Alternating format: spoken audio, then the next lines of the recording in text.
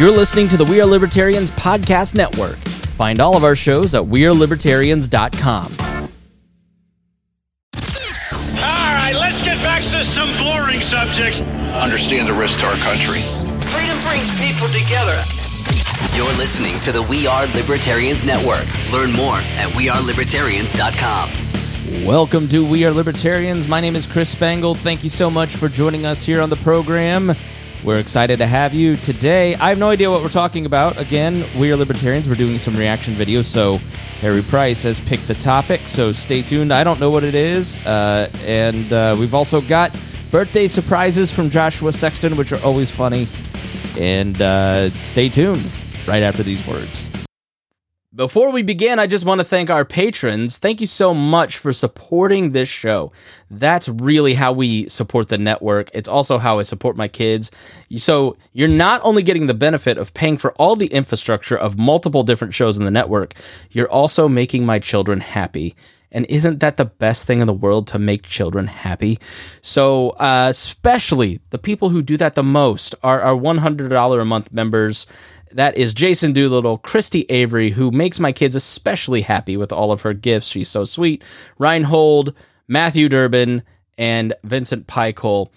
And everybody that subscribes to the Patreon, it is value for value. So if you find value in what I do, then please give value back to the network, to the Chris Spangle Show, and to me for the time and effort that I put into educating you and helping you think differently. You will also get several different goodies. You'll get early release of episodes weeks in advance, sometimes months in advance. You will also get ad-free versions of the show. You will also get a back catalog going back to 2012. I think it actually goes back to 2008 to some of my very early radio shows. So there is I think like 1,500 different episodes in there. So it's a huge library of content. You can learn about past current events, you can learn about different philosophies, and you can just have some fun listening to it. We really thank you so much for supporting the Chris Spangle Show. It means a lot to us. It means a lot to my family, especially, and it means a lot to everyone here at the network. So if you would, please go to wearelibertarians.com, find the link there. You can also go to patreon.com/wearelibertarians, or you can find it in the show notes and become a patron today. Warning, this show is for adults, produced by semi-adults. So the language is sometimes strong and offensive. I don't know what I said. Welcome to We Are Libertarians, where our goal is to help you sound smarter while talking to your friends. We examine current events from a libertarian perspective while treating modern politics with all of the irreverence it deserves. There has been lie after lie. We toss out the screaming heads, put people before political parties, and give context to the news to make you think. Now, here's our host, a 15-year veteran of politics and media, Chris Spangle. All right, welcome back to We Are Libertarians. Thanks for joining us here on the program. We are, we're heading into our 12th year here on the We Are Libertarians program. Lots of backlog for you to listen to. You can also join the Patreon, and you can hear all of the past episodes. Harry and I were reminiscing before the show about all the fun stuff that we've had that has gone on, and all the crazy people that have been a part of this entire operation. You can hear all that, and you can hear episodes long before they air on the Chris Spangle Show if you join the Patreon at We Are Libertarians, patreon.com/wearelibertarians, excuse me. So thanks for joining us. I am joined here by Harry Price. How are you today? Going good. Yeah, by the way, it's Harry, aka the moving target. Let's see. Yes. Also here is Vincent. How are you? Good, you guys. And then there were supposed to be other co-hosts, but I thought Harry was inviting them. He thought I was inviting them, and so they're not here. So anyways. No, I invited him. He just saw the invite and just for some reason assumed it was going to be remote, not in studio. Oh, okay. How? When I have the place and the invite, maybe we need to make sure the invite's more formal.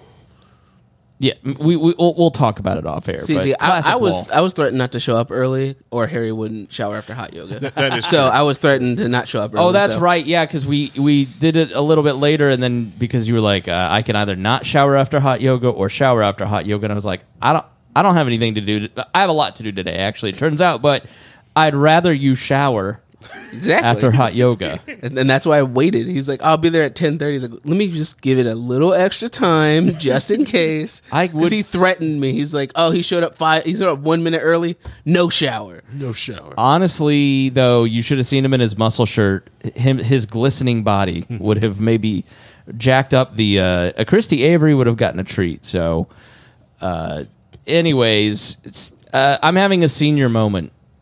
Vincent, is your last name Price, or is that the old spooky guy? That's the old spooky guy. Okay, sure. All right. I'm almost 40. My birthday will be September 9th. I will be 40 years old, and as is the tradition, Joshua Sexton, a beloved listener who has listened all 12 years to all of the episodes of WAL, CSS, Loki WAL. Loki WAL is Harry's podcast with Vince. You can go check that out. And at WeareLibertarians.com. Last year, he sent me a gold record, which you can see behind me. Up above Harry is the Dear Leader painting. Over here on our shelf of honors, all these great memories that we've got. You can see here on the video, he sent these votive candles. The Ron Paul votive candle is upside down because things are in turmoil over there at the Ron Paul Institute. We've got some super male vitality. We've got a Canada thing, if you remember that joke. Down here, what else? The Lord, he made me a Lord one year. A Wayne Allen Root hat. Won't go into that. Down there's Maya's mask, if you remember Maya, who is alive and well, believe it or not. Every year Joshua Sexton sends me a birthday present, and this year he's gotten me two.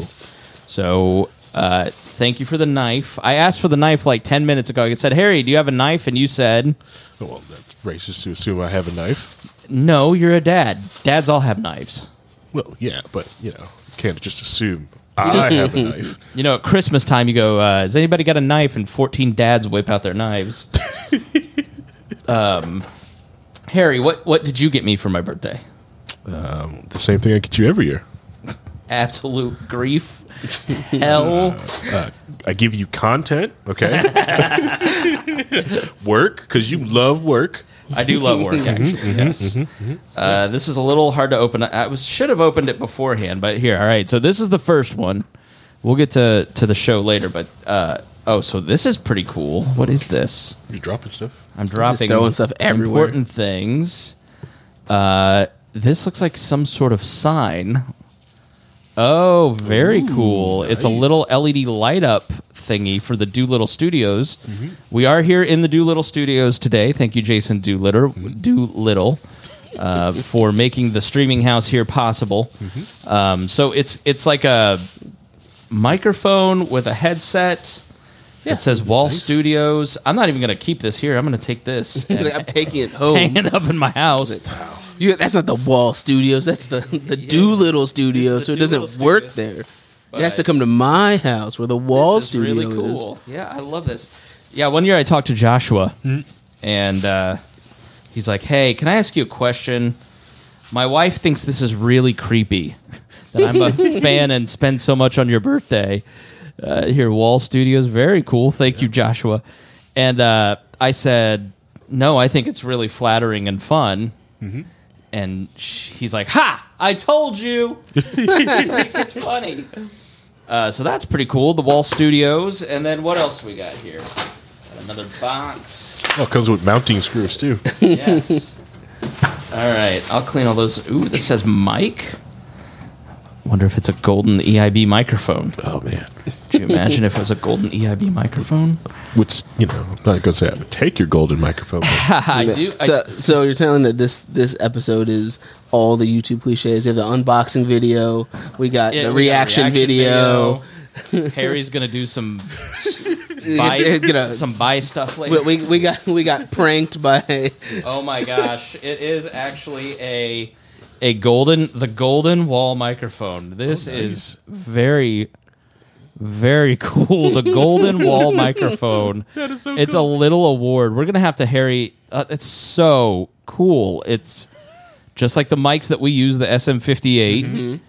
and it says the Golden Wall microphone. Harry, what do you think? Should we give this out as an award every year? Or like pass it around if someone has it? Yeah, so Hody this year's the host of the year. Brian Nichols, Boss Hog of Liberty.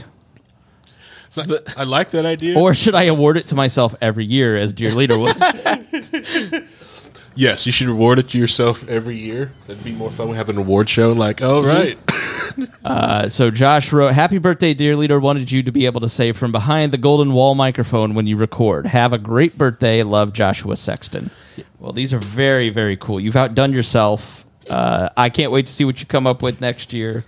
These are very thoughtful. Those are going to be in the background of every video moving forward. I know. In every one of his videos. Well, you got to understand, like a lot of us, especially in the podcasting space that are, especially the older millennial crowd, like a lot of us grew up listening to Rush. Rush, yeah, absolutely. Love him or hate him, but like we listened to him on the golden, microphone. So this is awesome. I mean, I was I've got in the background in my office where I do all my podcasts when I'm not here at the Doolittle Studios. I may take a couple of these things back just to put them back up there because the wall representation is all here.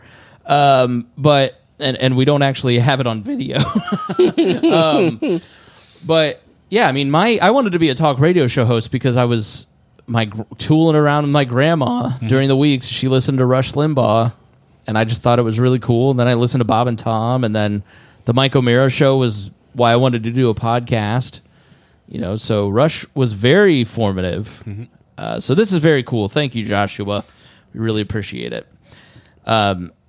Vince, I don't know that people know a lot about you. I know you're on Low Key Wall, but I know that are you related to Harry somehow? We've talked about this, but let's have a refresher because I'm 40 now and I don't remember. I'm his wife's cousin. Okay. All right, gotcha. And he's known you since you were a little tyke. Like 13? 13. Like Yeah, that sounds about right. Yeah. It's been a little over 20 years now. Running around detrimentally horny, just 13, and Harry showed you the way to waifus. Nah. Were you like? That's something that came naturally later. Did you two? I didn't corrupt him. Did you two connect because you already had the interest, or did Harry shape your interest in like the pop culture you're into?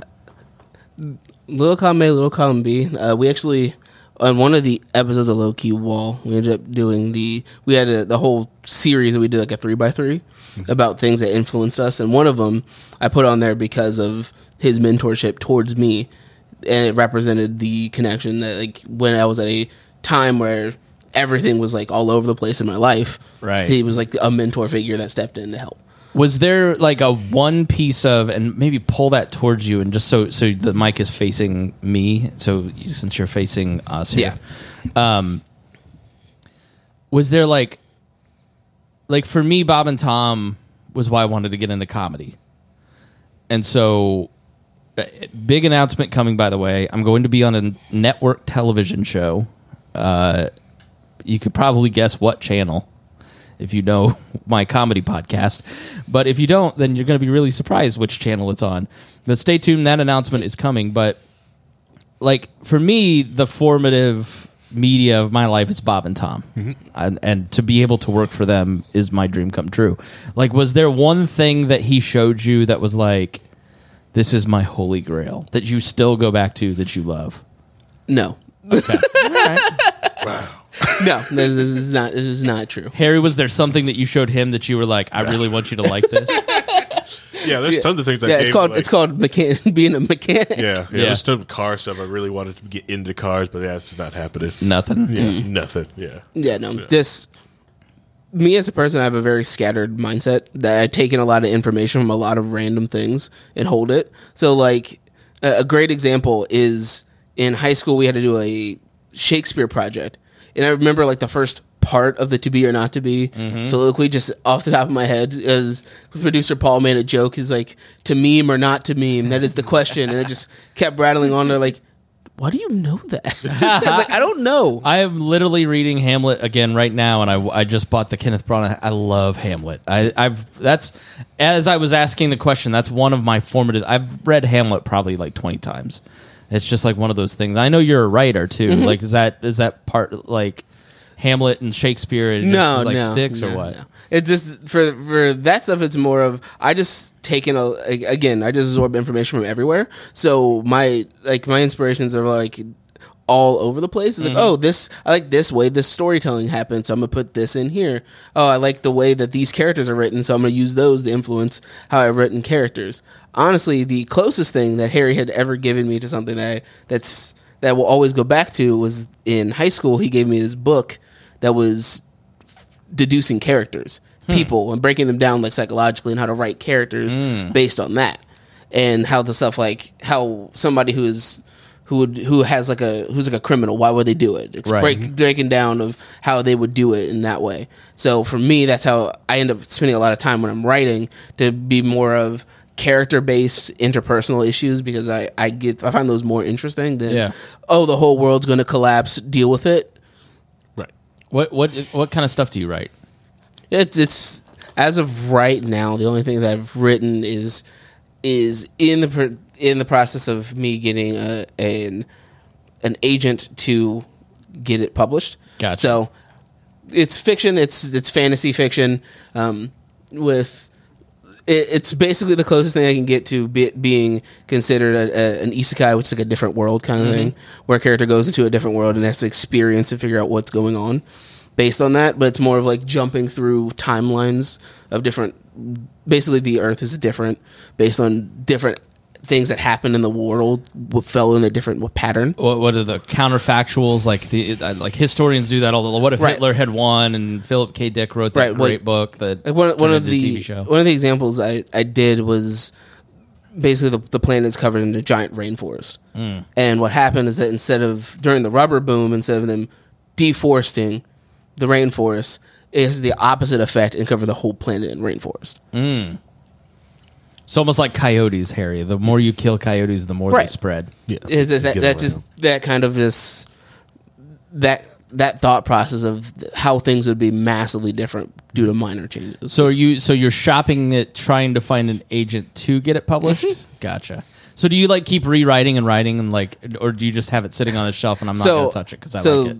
The first time I did it, I read it and rewrote it, and I got an editor to edit it professionally. And then I went through it a second time and then a third time. So during those times, I've added like 10,000 more words through the editing process. Because like you read it and go, oh, something needs to be here to make the story make more sense. Yeah.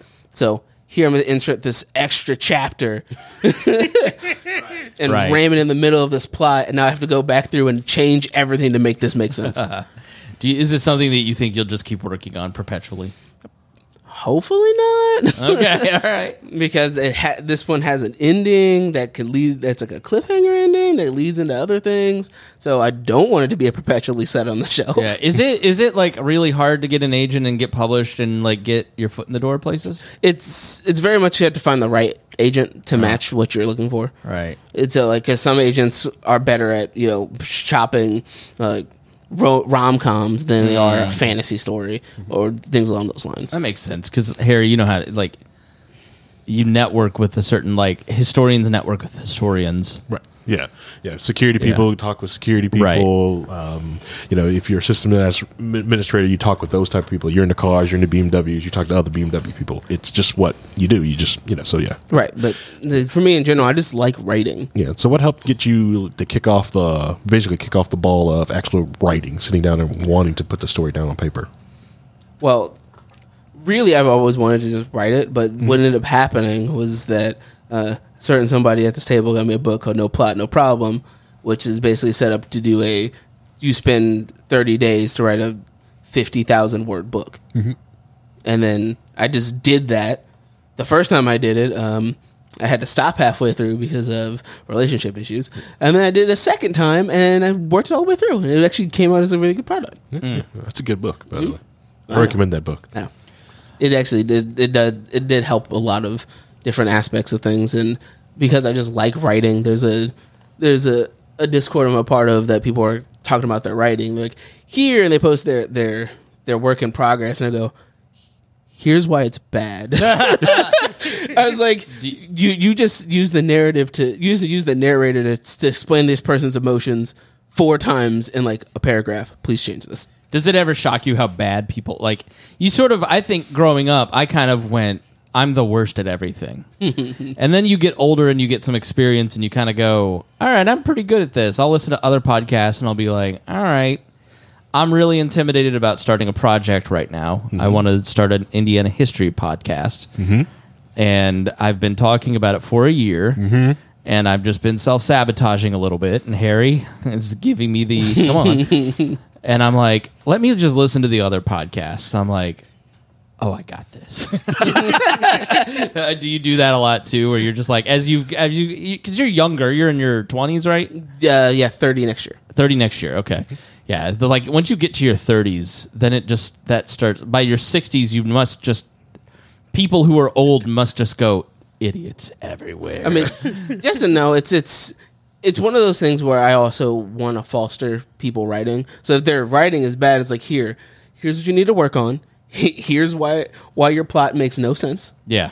I think at one point I spent an entire weekend while I was sick because I had nothing better to do, bouncing back and forth with this person, explaining like, this part of your plot makes no sense. This character makes no sense. This doesn't work here. Here's what you probably should change with this. Right. Here's an idea that might make your plot make more sense. Yeah, no, I get that. I love like my favorite thing to talk about is podcast. Like I went to lunch yesterday and those poor guys, they were like, they wanted information, but it was lunch. I hadn't touched my food and they were done because I had monologued how their organization could benefit from podcasting and multimedia. But all right, well, it's great to get to a little bit to know about Vincent, but now it's time for Harry to shine. What? So Harry, go ahead. What do you mean? Let's set us up on what we're going to talk about today. Oh man, so this video all right, so this video is a Linus Tech Tips video. This is before the controversy with Gamer Nexus. We're not doing that. We're not touching that. Don't know who you're talking about and don't know what controversy. Tell us. Yeah. No, we're not touching that. As long as you didn't audit the video. We're not touching that video. Who is Linus? The tech man. Linus Tech Tips is an OG YouTuber, like tech guy. So like, we should have kept doing Harry's tech tip, just the tip, and we could have been huge on YouTube. Honestly, probably, because when he was doing it, like it's Linus Tech Tip is also the videos I like to show people when they tell me like I'm crazy, like, well, you're crazy to host all this stuff like locally, and I like Linus is doing it. He's a massive streamer, hosts most of his videos and everything else locally at his location. Right. So, it's good because if you buy storage, it's just there. It's like, well, what if the hard drive fails? It's like, it's called a warranty. You're going to get years of warranty, and you have a building, and if you're not going to put people in the building and let people remote, just put a server there, But that's here and over there. Anyways, focus. This video, one, I watched it and it triggered the crap out of me because like I responded to it, and then I was going through different videos to play this month, and I had some other cool like neat little political ones, and then Vincent was raging one day about the same topic on this video, and I was just like, let me hold this. Maybe we'll just do it on low key, and then you start complaining about some of the stuff too. It was like, oh, I'll just use this for this show. Well, I complain a lot, but yes, let's. No. So you're going to show us a clip, and then we're going to react for our older audience. That's what a reaction video is. Yeah. We're gonna. Yeah. Now we're not. We're gonna do a true reaction. I have no idea what this is. I have no idea the whole video. Yeah. And if we do, we're going to add a lot more to it. Yep. We're not, and we're all going to sit in our chairs. We're not going to just leave the empty chair here and watching the WAN show. I do have, bro, you have no idea. Which is another video about commentary. Am I going to summarize the video while it's happening too? Stop it. Anyways, yeah. So. So this is a clip from the WAN show from over a month ago. So that's another thing. We're doing good for this reacting because it happened so long ago. The WAN show already got most of all the views are going to get from this thing, anything like that. So we also do encourage you to go back and watch this clip from the WAN show from Linus Tech Tips and it's called what is it? Don't build a PC for family. Yeah. You just don't. You shouldn't help family as a general rule. That's what I say. No. All right, you want me to bring it up? Yeah, please. All right. Paul, I hate building PCs for people. really do hate that this thing auto plays. Yeah, as soon as you pull it up. Yeah, that is annoying. It's annoying. So who's Linus? Who are these two guys that we're looking at here? On the left, the WAN show is Linus Tech Tips' podcast. On the left, that is Linus. That's Linus Tech Tips. So he started this huge, massive multimedia network. So most people, when they have to go and a lot of people, if you're not in the fruit Apple ecosystem and you actually care about your technology, you want to see people review and talk about it. A lot of people go to Linus Tech Tips to learn things about it. Or even to learn about their Apple products. Linus takes apart a lot of. I've seen this guy before. Yeah. Okay. Yeah. He's an OG YouTuber. Because I go and Google how to connect this or that or whatever. Mm-hmm. Yeah. Okay. Yep. I've seen him before. Yep. Or the difference between when he was I loved his review on the Apple headsets. Going if you're going to spend this much for a headset, is there anything better? And he shows you. Yeah, this is a lot better headset. Or I like the ones with I'm going to go to massive the earbuds for the Apple earbuds. Yeah. They're great if you have Apple, but for some reason they do something once you switch off an Apple product and go to Android or anything else. It is for some reason the quality from just a proprietary. Headset, it degrades on you. It's nothing in the headset or the audio. It does it. Yeah, I feel like it's meant to be it's because of the connection it reads that it's a different thing than Apple. Yeah, so could be that. Yeah. Anyways, all right. So this is the clip. There we go. Yeah. Luke, I do too. It really does feel like a no good deed goes unpunished kind of situation, doesn't it? It does. I like building PCs for specific people. And at this point, I pretty much only build PCs for people that I have built PCs for in the past. I'm actually trying to scrub past this to get to the point where I want to. But this is real. Most of your IT people understand this. Of most people, you just don't want to build a PC for anymore. I will build them for my friends and who I care about and actually understand things. But most people, no, they are. Yeah. No. They don't care. Yeah. They'll just do whatever. Yeah, back off. I'm not building you crap. My similarity is building people websites. Mm-hmm. Unless you're paying me, I'm not building you a website. Yeah. Because I built my dad a website for his business, and I've been paying for it for 10 years now. And, and then they come back and it's broken. It just, building people websites is the similar thing to it. I won't do it unless you're paying me money. Yeah. So I know how they will deal with it. Okay. So here's the situation. I built a PC for someone back in... Wait, this can't be right. I think I know who this is. Okay, well, whatever. It was a while ago. It was a couple months ago or something like that. Okay, I don't think you know who it is. Okay.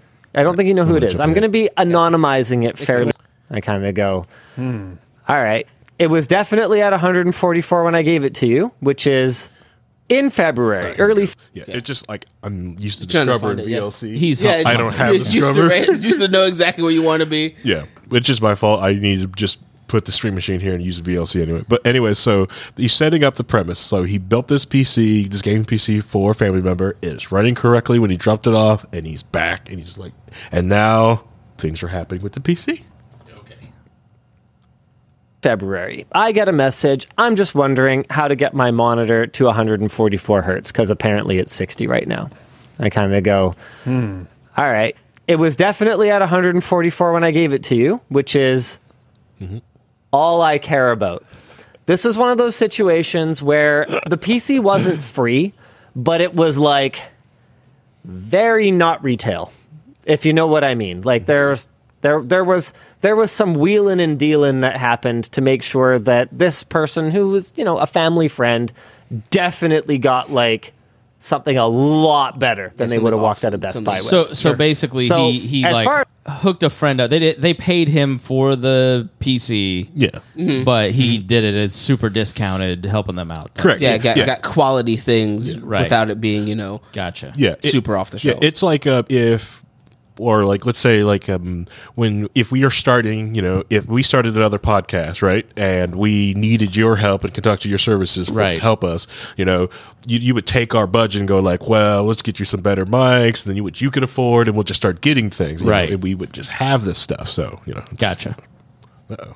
And this guy didn't fix the computer. This was a letter to the podcast, by the way, just so you're you're not confused. Yeah, he was reading off a text message he got from they're reacting to a letter, and we are reacting to their reacting to the letter. So yeah meta. Yeah, it's better this way. Makes more sense. I don't know what that means. Sorry. How can I check? All right, so here it comes. So I kind of go, are you using HDMI or DisplayPort? HDMI may be stuck at a lower refresh rate. Just basic troubleshooting. Yep. I don't know what that means. Sorry. How can I check? And I kind of go, you're going to have to look up how to check. Use Google. Okay. All right. 2 weeks later, I've been having problems connecting my headset mic. When I checked, it's not registering. It doesn't say the model of headset. Here, I'll show it to you, screenshot. I'm like, I don't know. If I was in front of it, I might be able to figure it out, but you might just have to find some troubleshooting guides. I get no fewer than 1, 2, 3, 4, 5, 6, 7, 8, 9, 10, 11, 12 messages over the next 3 days that go as far as, I'm pretty, okay, I really think this is urgent. Please reply to this quickly. I can't do anything on my PC. And I'm sitting here going,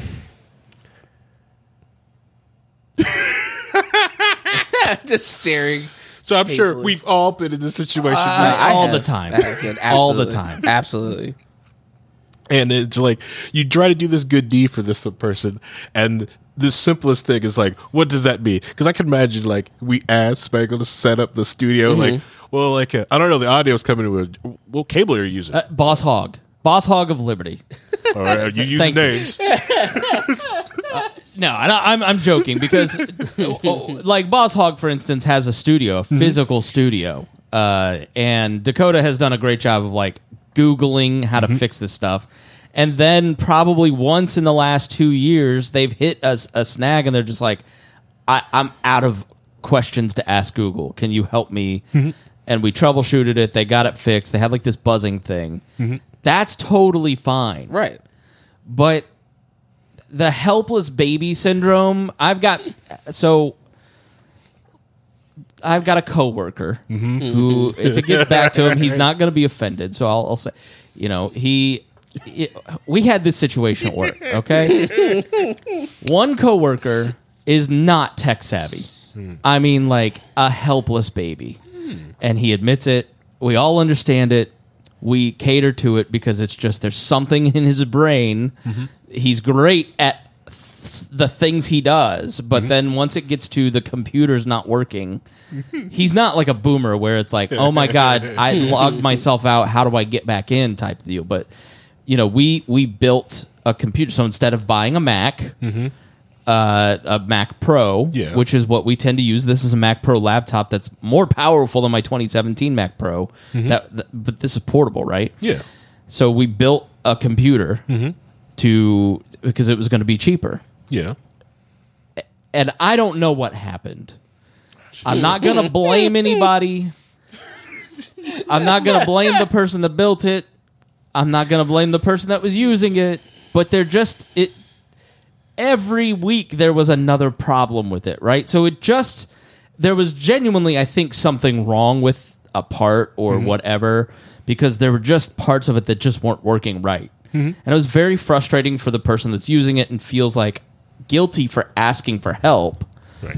And then there's also like a little bit of, is there something wrong? I don't want to admit that maybe I don't know, or I don't know what this part is doing, or I've showed this person and it's just not right. So it's just like all this communication that's not working right. So we ended up selling it for parts and buying a Mac, right? Because, when he flipped over to the other Mac that he uses, it was like 3 times faster. But it's like, and I'm not saying any of that was bad, right? That's not even kind of close to what this is, where the helpless baby syndrome, like that was a genuine problem where the thing wasn't working, but it was like very frustrating for like 3-4 months. And you bought this thing and it's not working right, and the person doesn't know. But then there's the people who are like the level below that. who are just trash humans. You may love your kids, you may show up to work on time, you may pay your bills and have an 800 credit score, but if you ask an expert instead of Google first, you're a trash person. I think we can all agree with that. Like, if you are going to take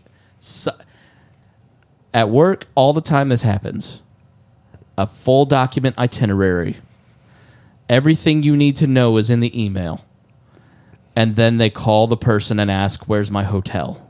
Oh my God. Bitch, look at your email, right? And everybody at work has that thing where it's like, you're the A student everybody wants to be in the group project with, and then the C student just doesn't Google. Right. And I think you bring up an important point. I think we just need to call it what it is. The people who don't ask Google and YouTube, which is why we are all professionals, writer, IT guy, multimedia superstar and podcaster, all of We're Libertarians was built by me asking Google. Yeah. And then when I get stuck, maybe I'm stuck at work on a problem, I ask some experts, they don't know. I'm kind of up S Creek, right? But at least before I went to those people that I know have more expertise on a podcast issue, I did my due diligence. Right. And I just think that is the most irritating, helpless baby BS. It's just so disrespectful of people's time. 100%. That's why, like, a lot of the IT tickets I get now, I instantly pump them into ChatGPT, and then I'll read the response to that ticket that ChatGPT does, and then respond to when the person could just ask ChatGPT. Yeah. It's different than when, like, the situation at work where there was a genuine problem and it took us a couple months to figure it out. If it's in this was not in ChatGPT. This was not something this person could look up, and they probably could have, but it's just not in their wheelhouse, right? There was a couple of questions that came through. Not only did they send it into, like, because it instantly tosses into ChatGPT. ChatGPT also wrote a work instruction, so I read through it and hit submit. I was like, wow, and added to my knowledge base. Thank you. I love ChatGPT because it just saves so much time. But it's makes Google foo easier. Yeah, that's what it is. Or your search engine of choice. Yeah, most people listening to this podcast are competent. Yes, and competency is a valuable trait, and it's underrated. Yep. And there are too many incompetent people who are relying on the competent people. And I'm going to one day write a book about the competent people just dropping out of society and leaving the incompetent idiots to themselves. Help me write that, Vincent. And the other book that's kind of like that, that's a low bar to hit to make it better. Yeah. Yeah. People don't want to trust libertarianism because of like, I think if we change this one thing where the incompetent Google first, maybe people would be more willing to take self-government on. Yeah. I think the other thing that libertarians need to also understand is that, it's okay that the government's not on the gold standard because you can have a competing gold standard currency. It's completely okay. Yeah. They just got to give it up. Yeah. Move on. So do you have, Harry, like an instance? Go ahead, Vincent. So what you're saying, like if the incompetent people learn to Google first, does it change anything? Yeah. You have to be able to Google first and then have critical thinking and understanding about what they Googled. And then once that happens, then maybe it'll happen. We live in the most knowledgeable time in all of human history. You both understand history. We are living in the golden age of humanity. We are also living in the most cushiest and safest, at least in the United States, version of in history. Right. And there's enough things that exist in this world that you can just go, I have an issue, I hand it to this person, give them $100 and they fix it, then I go away. Right. Correct. Yeah. TaskRabbit is amazing. Right. Yeah. Like your grandparents would have loved to have TaskRabbit. I have no idea how to build this TaskRabbit. What is that? TaskRabbit? Imagine you take some IKEA furniture home. And you bought it, and you have no idea nor the time or want to put together that bookshelf. You get on TaskRabbit, someone will show up, put their bookshelf together, and leave. See, I'm in that camp. He's like, what was that website? He's like typing it in there now. It's amazing little thing that you can do, but I enjoy it. Because there's a lot of times I'll sit there and look at the price, especially from IKEA, because I think IKEA either has a partnership with them, because I bring that up because a lot of time when you buy something from IKEA, they ask you like, hey, do you want to get some from TaskRabbit? They'll build it for this price, and then you can just go, okay. Sure. That's called marketing. But what it sounds to me is that TaskRabbit goes, what is the company with the most complicated furniture build-up that everybody complains about? Let's team up with them. That way we get that bank. I was trying to get because my wife is really good at putting IKEA furniture together, and I kept telling her like, you could do this as a job. You know? Some people enjoy doing that stuff. Yeah. Yeah. Oh, cool. Furniture assembly, mount a TV, like I couldn't mount my own TV. I'm going to be honest with you. Oh yeah, that's a TaskRabbit job. Like, look, my brother-in-law. So we have 4 IKEA bookshelves in my office and 3 in my daughter's. The difference in those IKEA bookshelves being mounted to the wall in my office versus my brother-in-law, who is an engineering genius and has patience, is night and day. It's flush against the wall. It's tight. The children will climb on it. Nothing will happen. My office, they're going to jiggle because it's kind of hitting the stud. It's missing like 4 screws. He didn't know where they went. I just don't have the patience to do that kind of stuff. So, yeah, that's, help moving. I hate moving. Electrical help. I couldn't do that kind of stuff.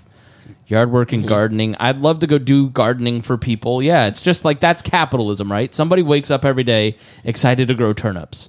Yeah. I don't know what a turnip is. I've never eaten one. Yeah, you can get TaskRabbit. Like if you want to start a garden, you have no idea what to do, you can get on TaskRabbit. It's another commercial for TaskRabbit or other applications. Yeah. Every day on my walk, Harry, there's a house that I walk by in front of it, and they've got 2 20-gallon pots on the front stoop. And in these 2 20-gallon pots, they have 4 tomato plants, a rosemary, 2 basil, and flowers. Nice. Yeah. No. They got no fruit. Everything's withered because each tomato plant needs its own 20-gallon pot. Like I thought about yesterday, they were out front, and I walked by, and I thought about stopping and saying, can I help you figure out how to garden? Because you have failed. And not only have you failed, you have done it on your front porch for me to walk by and judge you every day.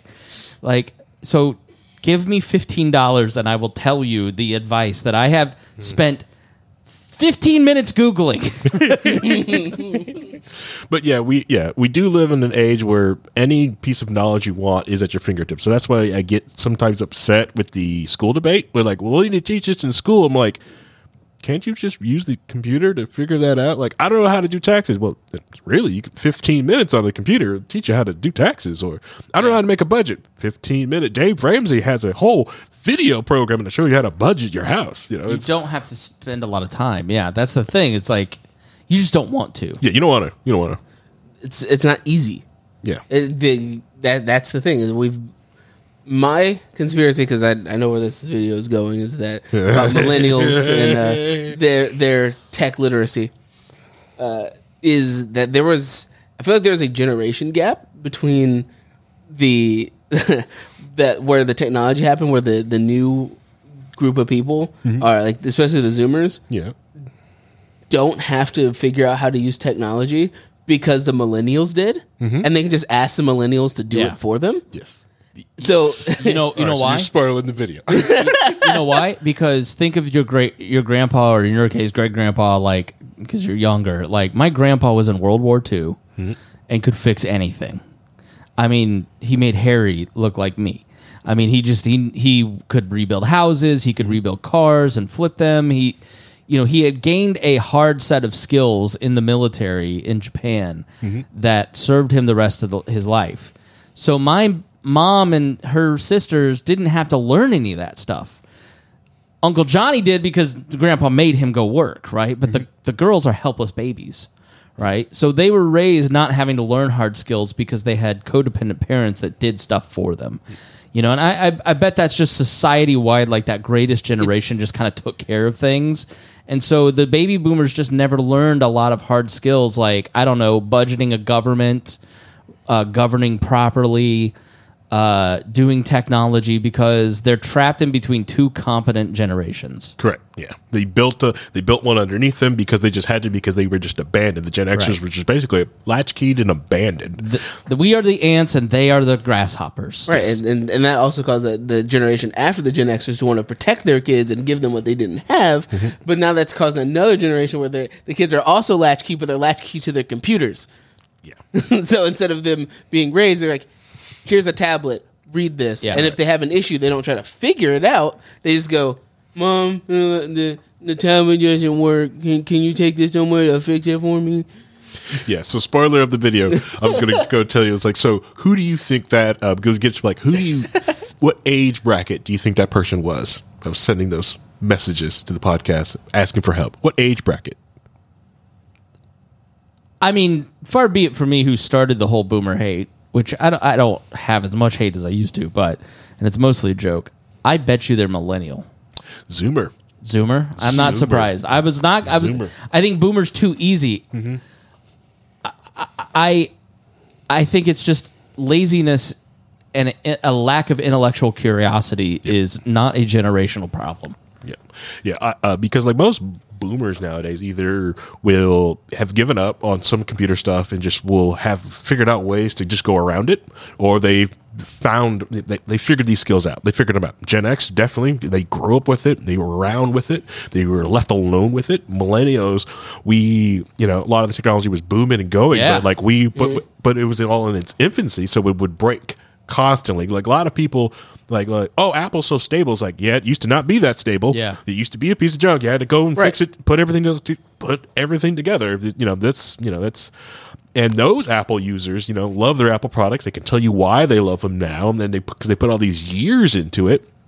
And now the newest Apple crowd, everything just syncs. They don't have to know why it syncs, how it syncs. You don't have to learn any of that. It just kind of, I put my Apple ID into it, and I can take a screen from my Pro to my tablet to my phone and just drag and a drop. I don't have to think about that. If you're listening and you've got a story of somebody that just needs to Google, leave it in the comments for us. Go ahead. Yeah, it's one of those things of you realize how much that changes when you're growing up with something and you're figuring out as it's also growing, and then when something is established, how much it's completely different. So because a lot of the millennials grew up with how technology is advancing, and it's now kind of hit like this weird limit where we're going to have to transition into Internet 3, which even then is a disaster in and of itself. Oh, yeah, the DRM internet?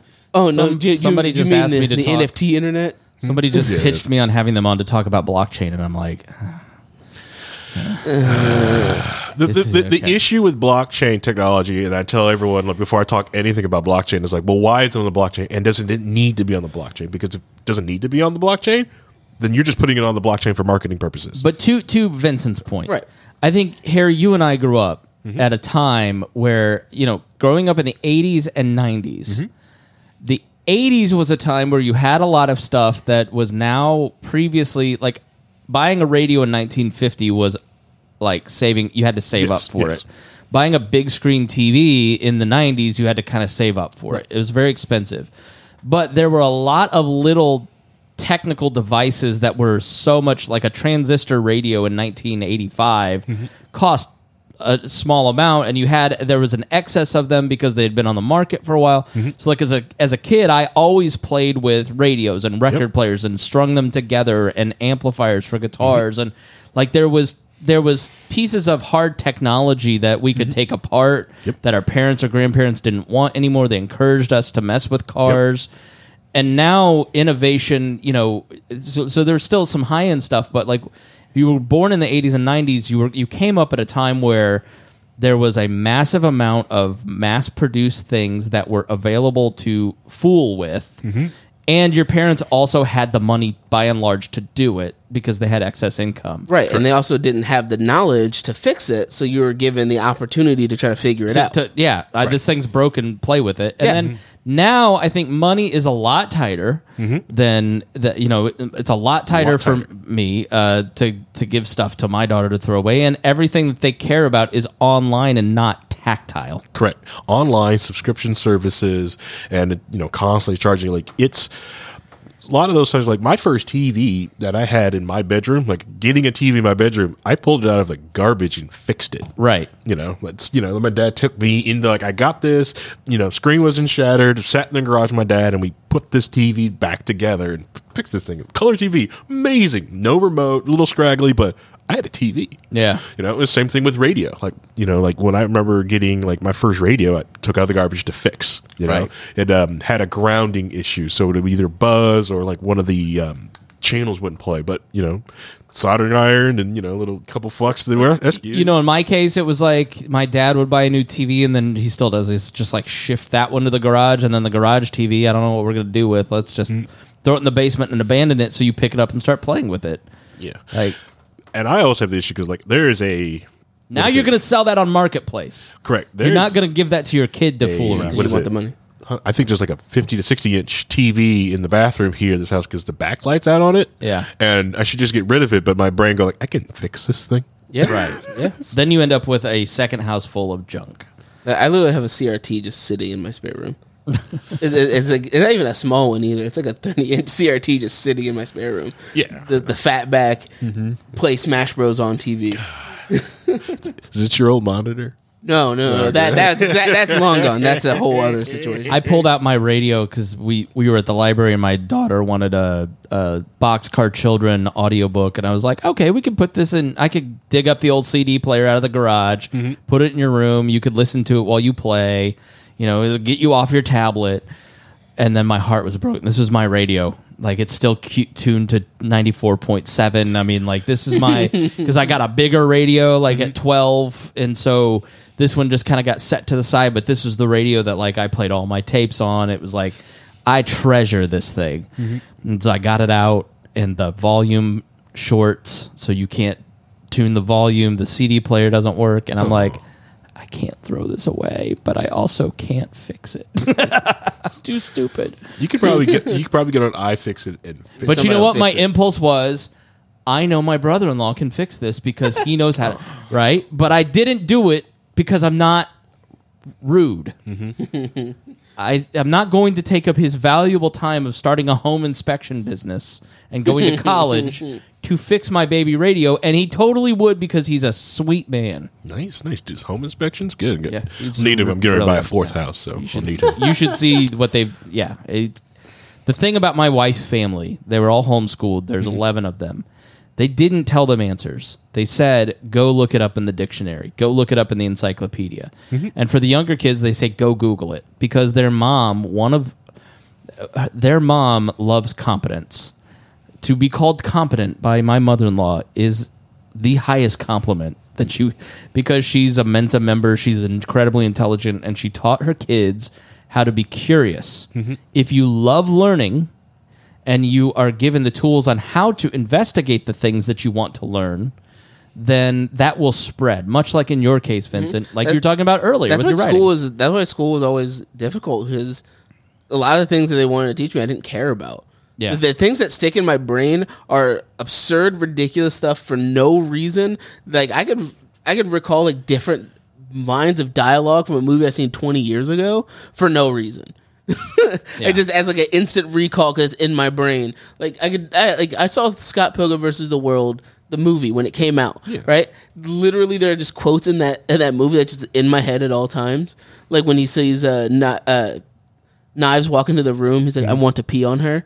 Because he's like, I need to go, but he doesn't want to go pee. That's just like in my brain. I can just instant recall stupid shit like that. Oh my God. Why do you think that our brain does that? Like it's like certain moments, especially when you're younger, that just like things are sticky. Like it's this weird things. It's the things that you want to remember. There are plenty of math things that I don't remember, but there's certain general math ideas that I know. But there's no like instant recall where somebody goes, here's this calculus question, figure it out for me. Right. I could probably do it with Harry, but not me. Because calculus is fun. Right. I think it may be because we have the same brains and bodies that our ancestors had 10,000 years ago. So it's probably like, I have to remember these, this trail that the deer take. Yeah. I have to remind myself that, or just kind of just walk over. Oh yeah, the deer go this way. We're just going to go back. You know what I've seen in my life is if it's reinforced by photographs, family photographs, that story gets retold. And I've noticed in history, like the history that we remember is what was written down or like echoed through the age. Like, the Epic of Gilgamesh, there's stone tablets that are discovered, but then the bulk of what's translated was written by like a 200 BC, Sumerian. Like it wasn't the ancient text, right? Yeah. It's what's kind of on the papyrus, right? Which is like, I always think about, wow, the Library of Alexandria and World War I, where all these libraries are destroyed, and like, what are the pieces of essential knowledge? Like, was there a Plato or Socrates that was bigger, smarter, better than Aristotle and Plato, but we don't know it because like that echo of written word doesn't, or photographs for our family. So, you love the family now that if you're 60, you probably have your core memories are videos or photographs that you've talked about every 3 or 4 years. So what do you think is the best scientific breakthrough of the 20th century was? Anything, just say it. Okay, well, let's just like think about that, because there's radio, there's photography. Well, photography's 19th century. There's television and really movies. There's the internet. I would say the car is probably a 19th century invention, if you want to say like, I mean, airplanes are pretty hard to beat. Yeah. I mean, I think in the future, I think it's definitely going to be the internet. But right now, I think the biggest invention would be television. I think that was the most impactful.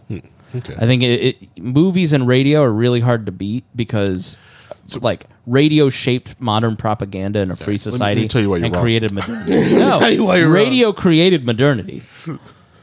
Let me tell you why you're wrong. Quantum mechanics. Okay. Yeah, quantum theory. That is the best thing we ever did in the 20th century, and it almost didn't come about because of those world wars. A lot of the scientists that were trying to discuss this were having open communication. First, explain what quantum what it is. Quantum what it is. Explain that. Quantum mechanics. And why you think that, and then give me the history. There's several different definitions for quantum mechanics, but I think the best answer is just more of a good explanation of how our universe works, so just on a smaller scale. Okay. Yeah. And a lot of the scientists that was developing the theory, so we was trying to leave Newtonian physics and come into what we know as quantum physics. A lot of those scientists that were trying to develop that we couldn't happen because of World War I and World War II. Because they were trying to have these conversations to do all these different discoveries, but everything kind of messed up. There's other reasons. No, you chase all the Jews out of all the universities in Germany, which was ground zero, like Einstein. Yeah. You take all the, like Germany, for instance. I mean, the tragedy of the two wars in Europe is horrible because you've created diasporas, and so all the intelligence that is concentrated in time and space are dispersed and can no longer really work with people in the same way. So last night I finally got to the chapter where Schrödinger, right, from everyone knows Schrödinger's cat, right, was invited to Copenhagen around 1923 to discuss Bohr, from a guy who knows Bohr from the Bohr atom model. How most people understand how an atom. How could I forget?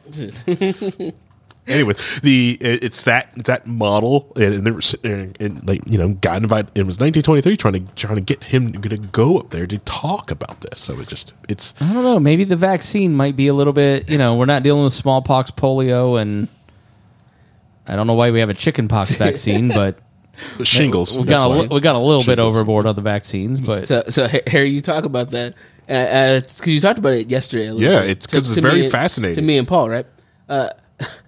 I looked at Paul when you walked away. I was like, is it sad the only thing when he starts talking about quantum mechanics I think of is Rascal Doesn't Dream of Bunny Girl Senpai? because in the anime they use quantum mechanics to explain the to explain all the crazy shit that happens. Stuff like quantum entanglement and all those kind of theories. And that's like the only thing in my brain I thought of. I just still don't get why quantum mechanics matters to me. What did that materially do to improve my life, like versus a vaccine or radio? All right. I mean, in an airplane, I can fly across the country. God. Do you know why it flies? No.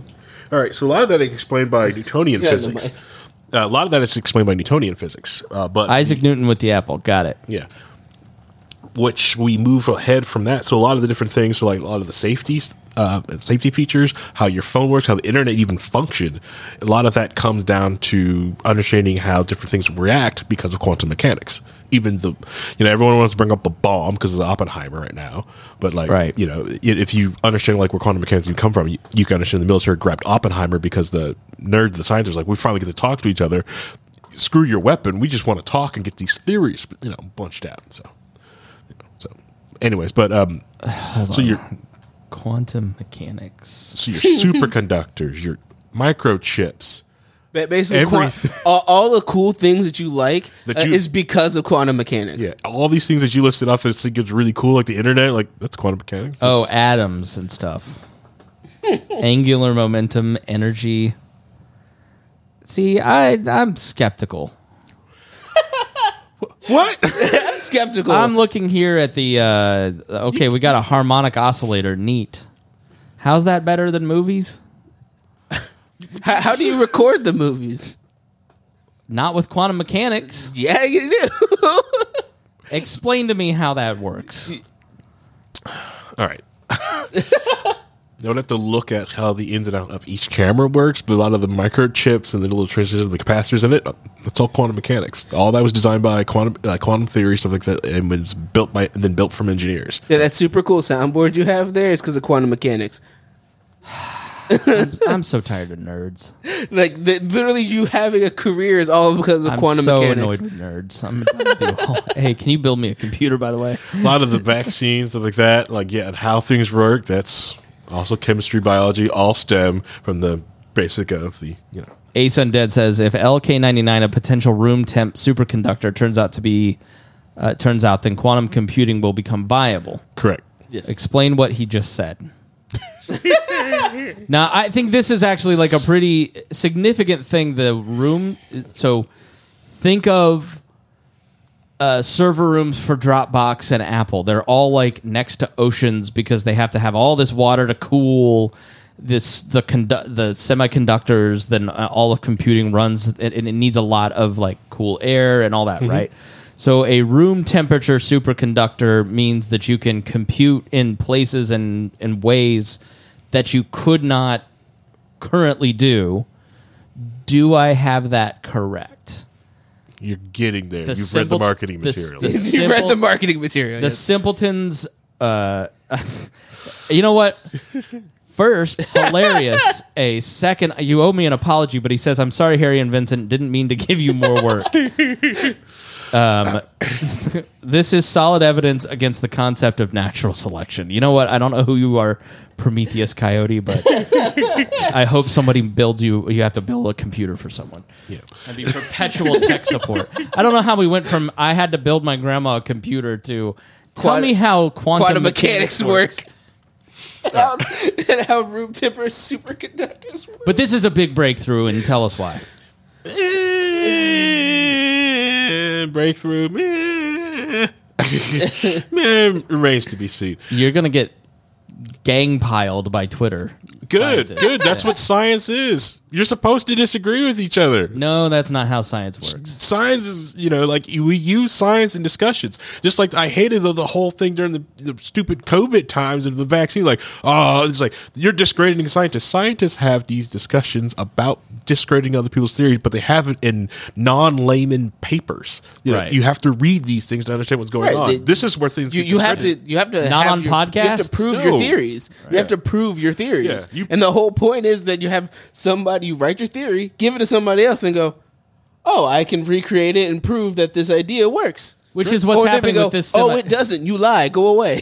Right. Which is what's happening with the semiconductor, where they keep trying to at different places recreate. Because if you can get it to work and you figure out that one little millimeter difference, then you win the prize. Yeah, Right. and there are, I forget what the theory is called, that if it does work consistently in one area but doesn't work somewhere, like there is a variable that you're not moving, and I forget what that's called. I'm not a full-time scientist, so No. I'm not going to get all the words correct all the time. That's not what I do. Yeah, but it's one of those things. If you don't call somebody out on their bull, especially in scientific research, you create a lot of issues. The Alzheimer research got brought back 20 to 30 years because the guy who wrote the piece that everyone was using false information. And it completely brought back all the research they did because it was based off of a false premise that no longer made sense. Yep. So now they're like, well, great. Now all of our Alzheimer research has to be done again to try to make it work. Yep. Redo all the models. All the models have to change. Yeah. So, and that's why you want to call people out on lying, especially in the scientific community, because if you don't, you get that. And this is where the real superconductors are going to be used. So a lot of the scientific labs, when they do scientific research, use these superconductors to help do some of this research. And a lot of that has to be chilled to really cold temperatures. I forget what the kelvins is on it. So they have to. I love Kelvin and Hobbes. So they have to make something really cold, so it doesn't, because it's, or it will break. This thing being room temperature, it doesn't have to be chilled that much. But we kind of make different conductors, but it's more of like the price point, and there's different thing that goes on about it. It's not so like, haha, we've got this, and now everything's going to change. We're going to have hovercraft, stuff like that. That's not going to happen. Gotcha.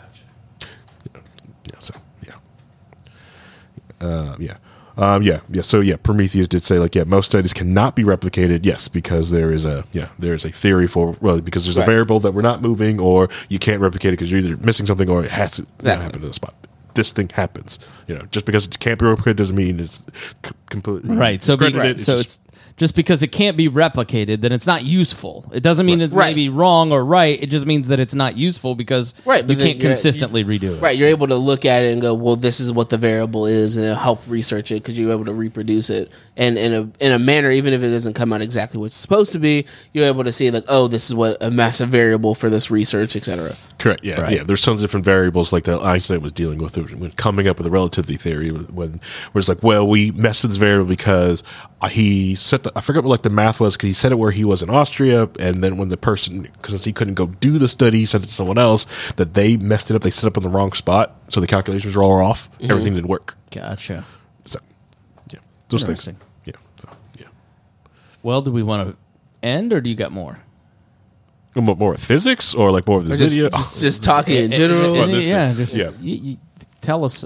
But more of like, do you guys also see that with, like, because me, I deal with most generations, and I do feel that I always say, like, the Zoomers are going to be okay.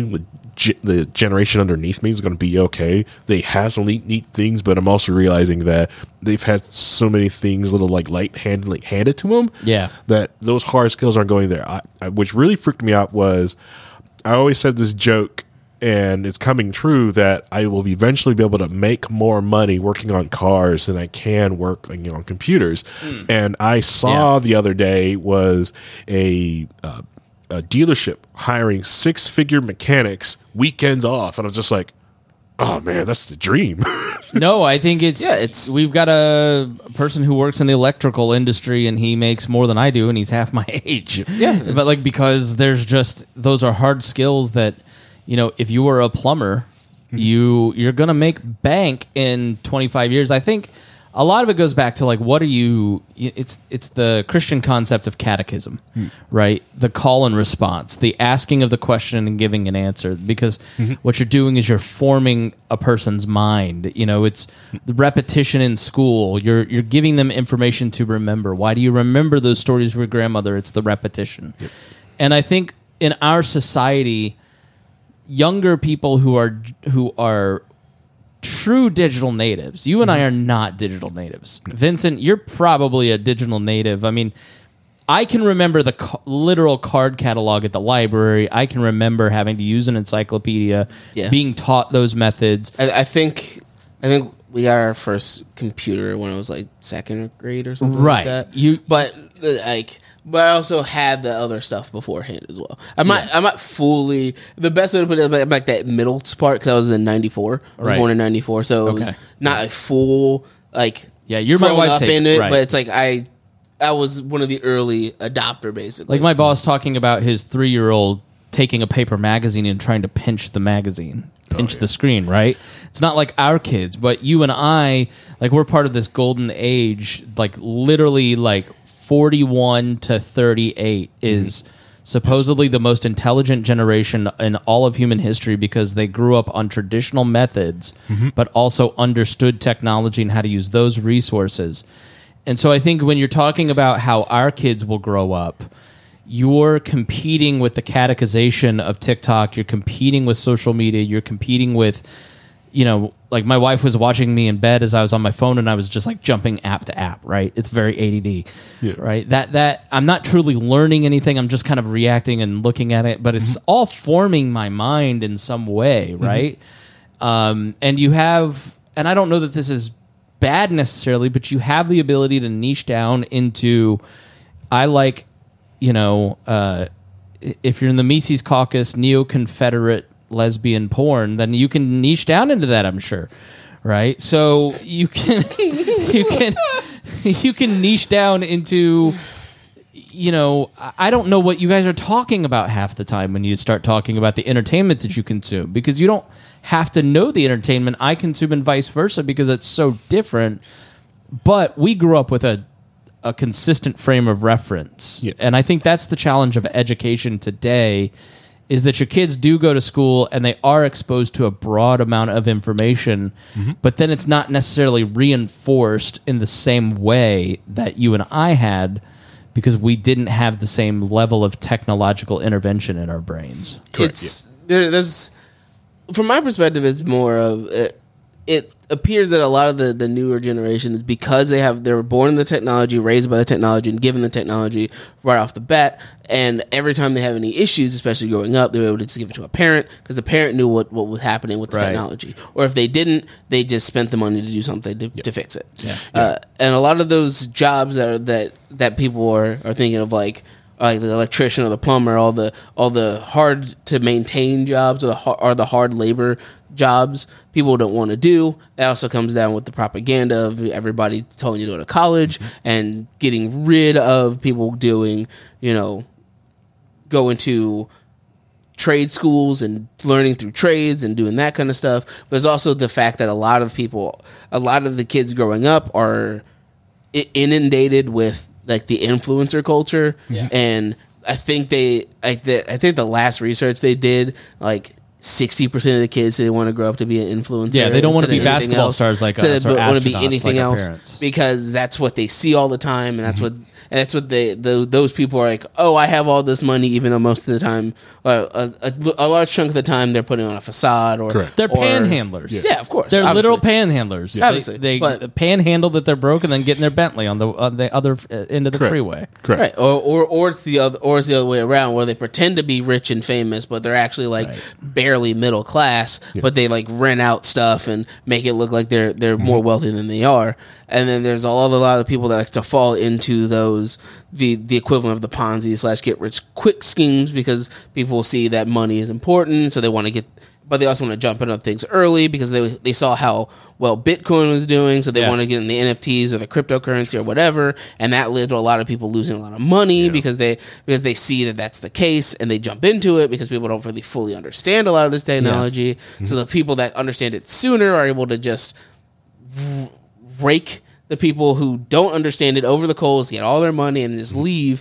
And because very few people are getting punished for it, except for like Sam Bankman-Fried finally, but they're able to just keep perpetuating this cycle of I set up this thing, convince people to buy into it. They buy into it because they're desperate, because they need the money, or they think that this is the best way to get them out of poverty, or anything along those lines, or they want to set their kids up for the future. Yeah, we tend to be mad at the grifters, but they're the supply to the demand, and we never really get to the root of the demand, which is my grandpa could work one job. My parents both had to work. And now most families, we're in a different position. I'm very blessed and fortunate. And we keep things real close to the bone. We don't live extravagant lifestyles so that my wife can stay home. But most people have to work, both parents, plus now they need another income. Yep. So I need to do an MLM. I need to do a Patreon. I need to try and get some TikTok. So what you're saying is polycule is the only way to live in your life. Yes. If I knew what that was, I would agree. But the reality is that we have debased the currency to the point and inflated the currency to the point that most families can't make it on 2 incomes now. You've got to have a third. All right. I get that, but it's also hard for me because I can sit down with most people's finances and go like, okay, you're poor because of this. You don't need Netflix. You don't need this. You don't need that. Get rid of this thing. Go to this dumb phone here. You basically need an internet connection. You get rid of some of the stuff, this loose change stuff. Like people just keep adding things. It's just like monogamy in this economy. Free will in this economy. I could see that argument in that the way that the cultural influence. So Vincent is arguing it's a cultural influence. I'm saying it's demand. He's saying supply is the problem. You're saying, well, the cultural influence makes our wallets want to be bigger and we all do it, right? Like I look at like I used to dream about being able to afford a Reason magazine subscription. Oh man, like $30 for a Reason magazine subscription in 2010 was impossible for me. Yeah. Now I've got like probably 10 magazine subscriptions, right? Like it's just or to make it even more to the modern generation, it's like, oh, well, you don't want cable anymore because no one needs cable. You can just go to a streaming service. Well, now there's 17 streaming services, and they're all plus you pay $10 to $15 a month. Hulu Live for $100 plus the 20 other, and that's what I do every single month. I sit down and I carve out and I go, look, do I need this? And you know what? I cancel. I went before our wedding. We were broke, and we're kind of in a tight spot right now. And I went through and I canceled almost everything except for the stuff I absolutely use. Like I use ChatGPT, so I'm going to pay for the subscription because I don't want the whale fail. And then I forget about it, and I'm like, I haven't thought about Paramount Plus. I haven't needed it. I haven't logged on. I haven't been hit with, you don't have a subscription. So I didn't need that $10 a month thing or whatever. Right. The only, like as of right now, I think the only subscription I'm subscribed to is High Dive, which is an anime streaming service. Right. And it's a small one that not a lot of people use, and just want to support these people to do this. Yeah. Because they're picking different kind of things that other people don't normally pick. So that's like the only real subscription thing I'm subscribed to. Yeah. I got Netflix and I got Amazon Prime Video, but there's so much content that has been created out there that you can stop absorbing brand new content for the rest of your life. You do not have to watch a brand new video ever again, and you can watch a new one to you for the rest of your life. You can easily go to Goodwill and pick up not nickel, but like really cheap Blu-ray movies and VHS tapes and DVDs of movies that you have probably never watched, and it's good. And some of it's good content. It's just no one has physical media. For the Zoomers, a VHS tape is this tape you put in a player machine. So Prometheus Coyote says, I feel like blaming the decreasing U.S. standard of living on subscriptions is like blaming the housing crisis on Starbucks and avocado toast. I do agree with that. My wife and I always have this argument because she's like, well, just cancel more subscriptions.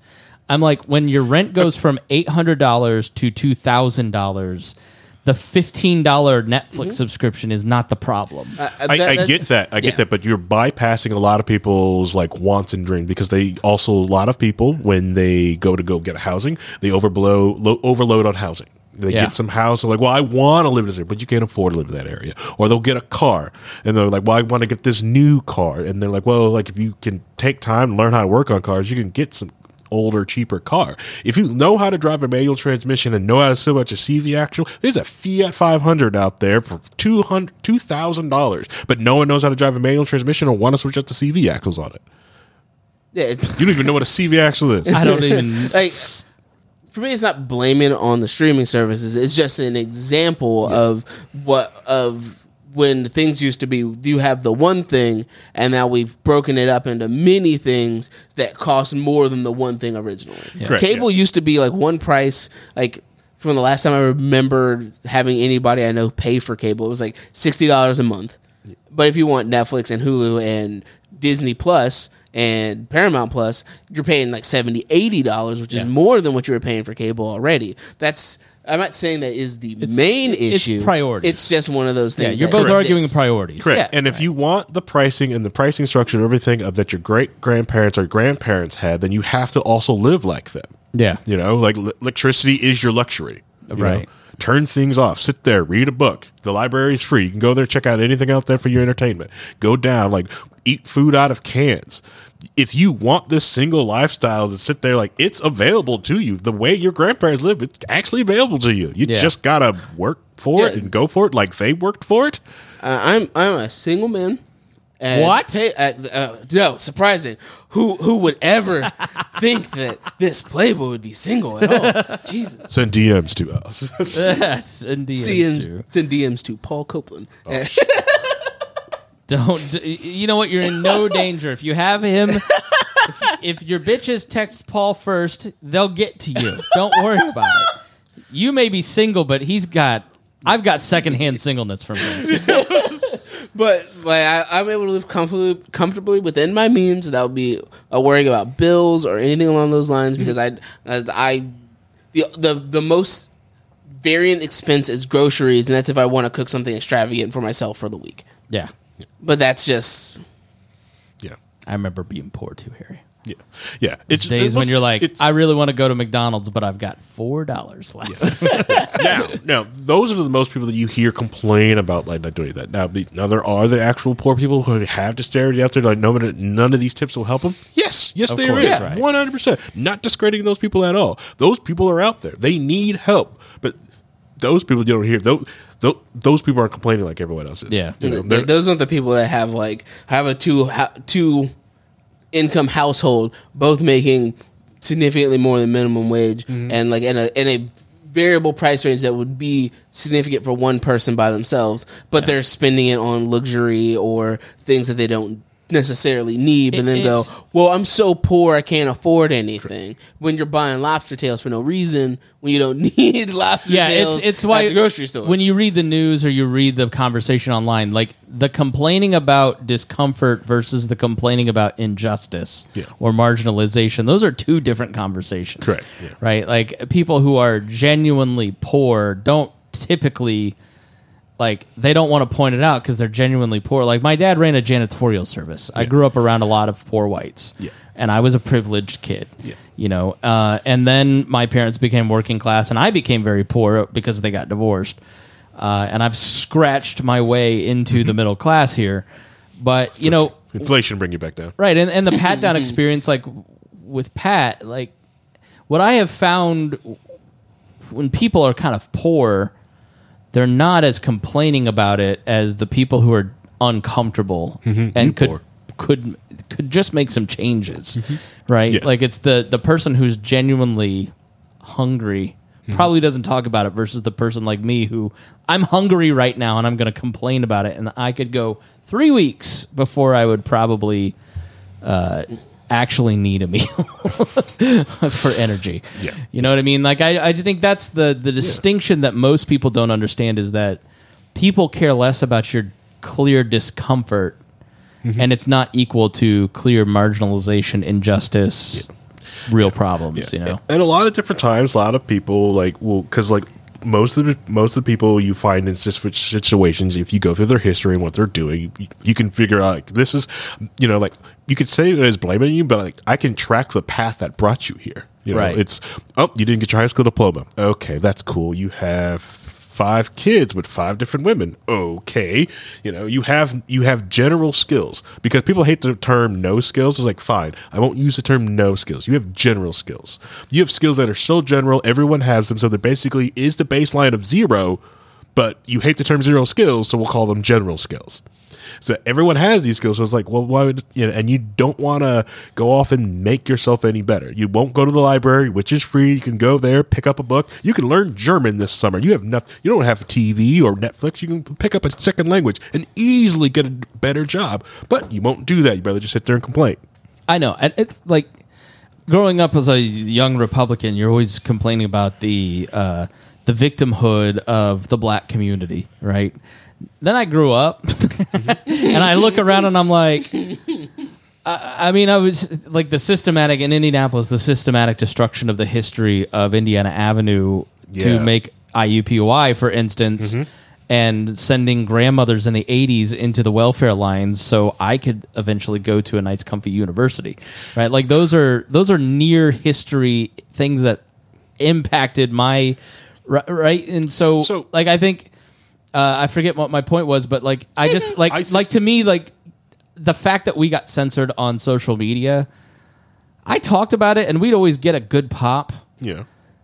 But I'm still doing this podcast, right? Like the conservative censorship of social media is wrong from a principled standpoint.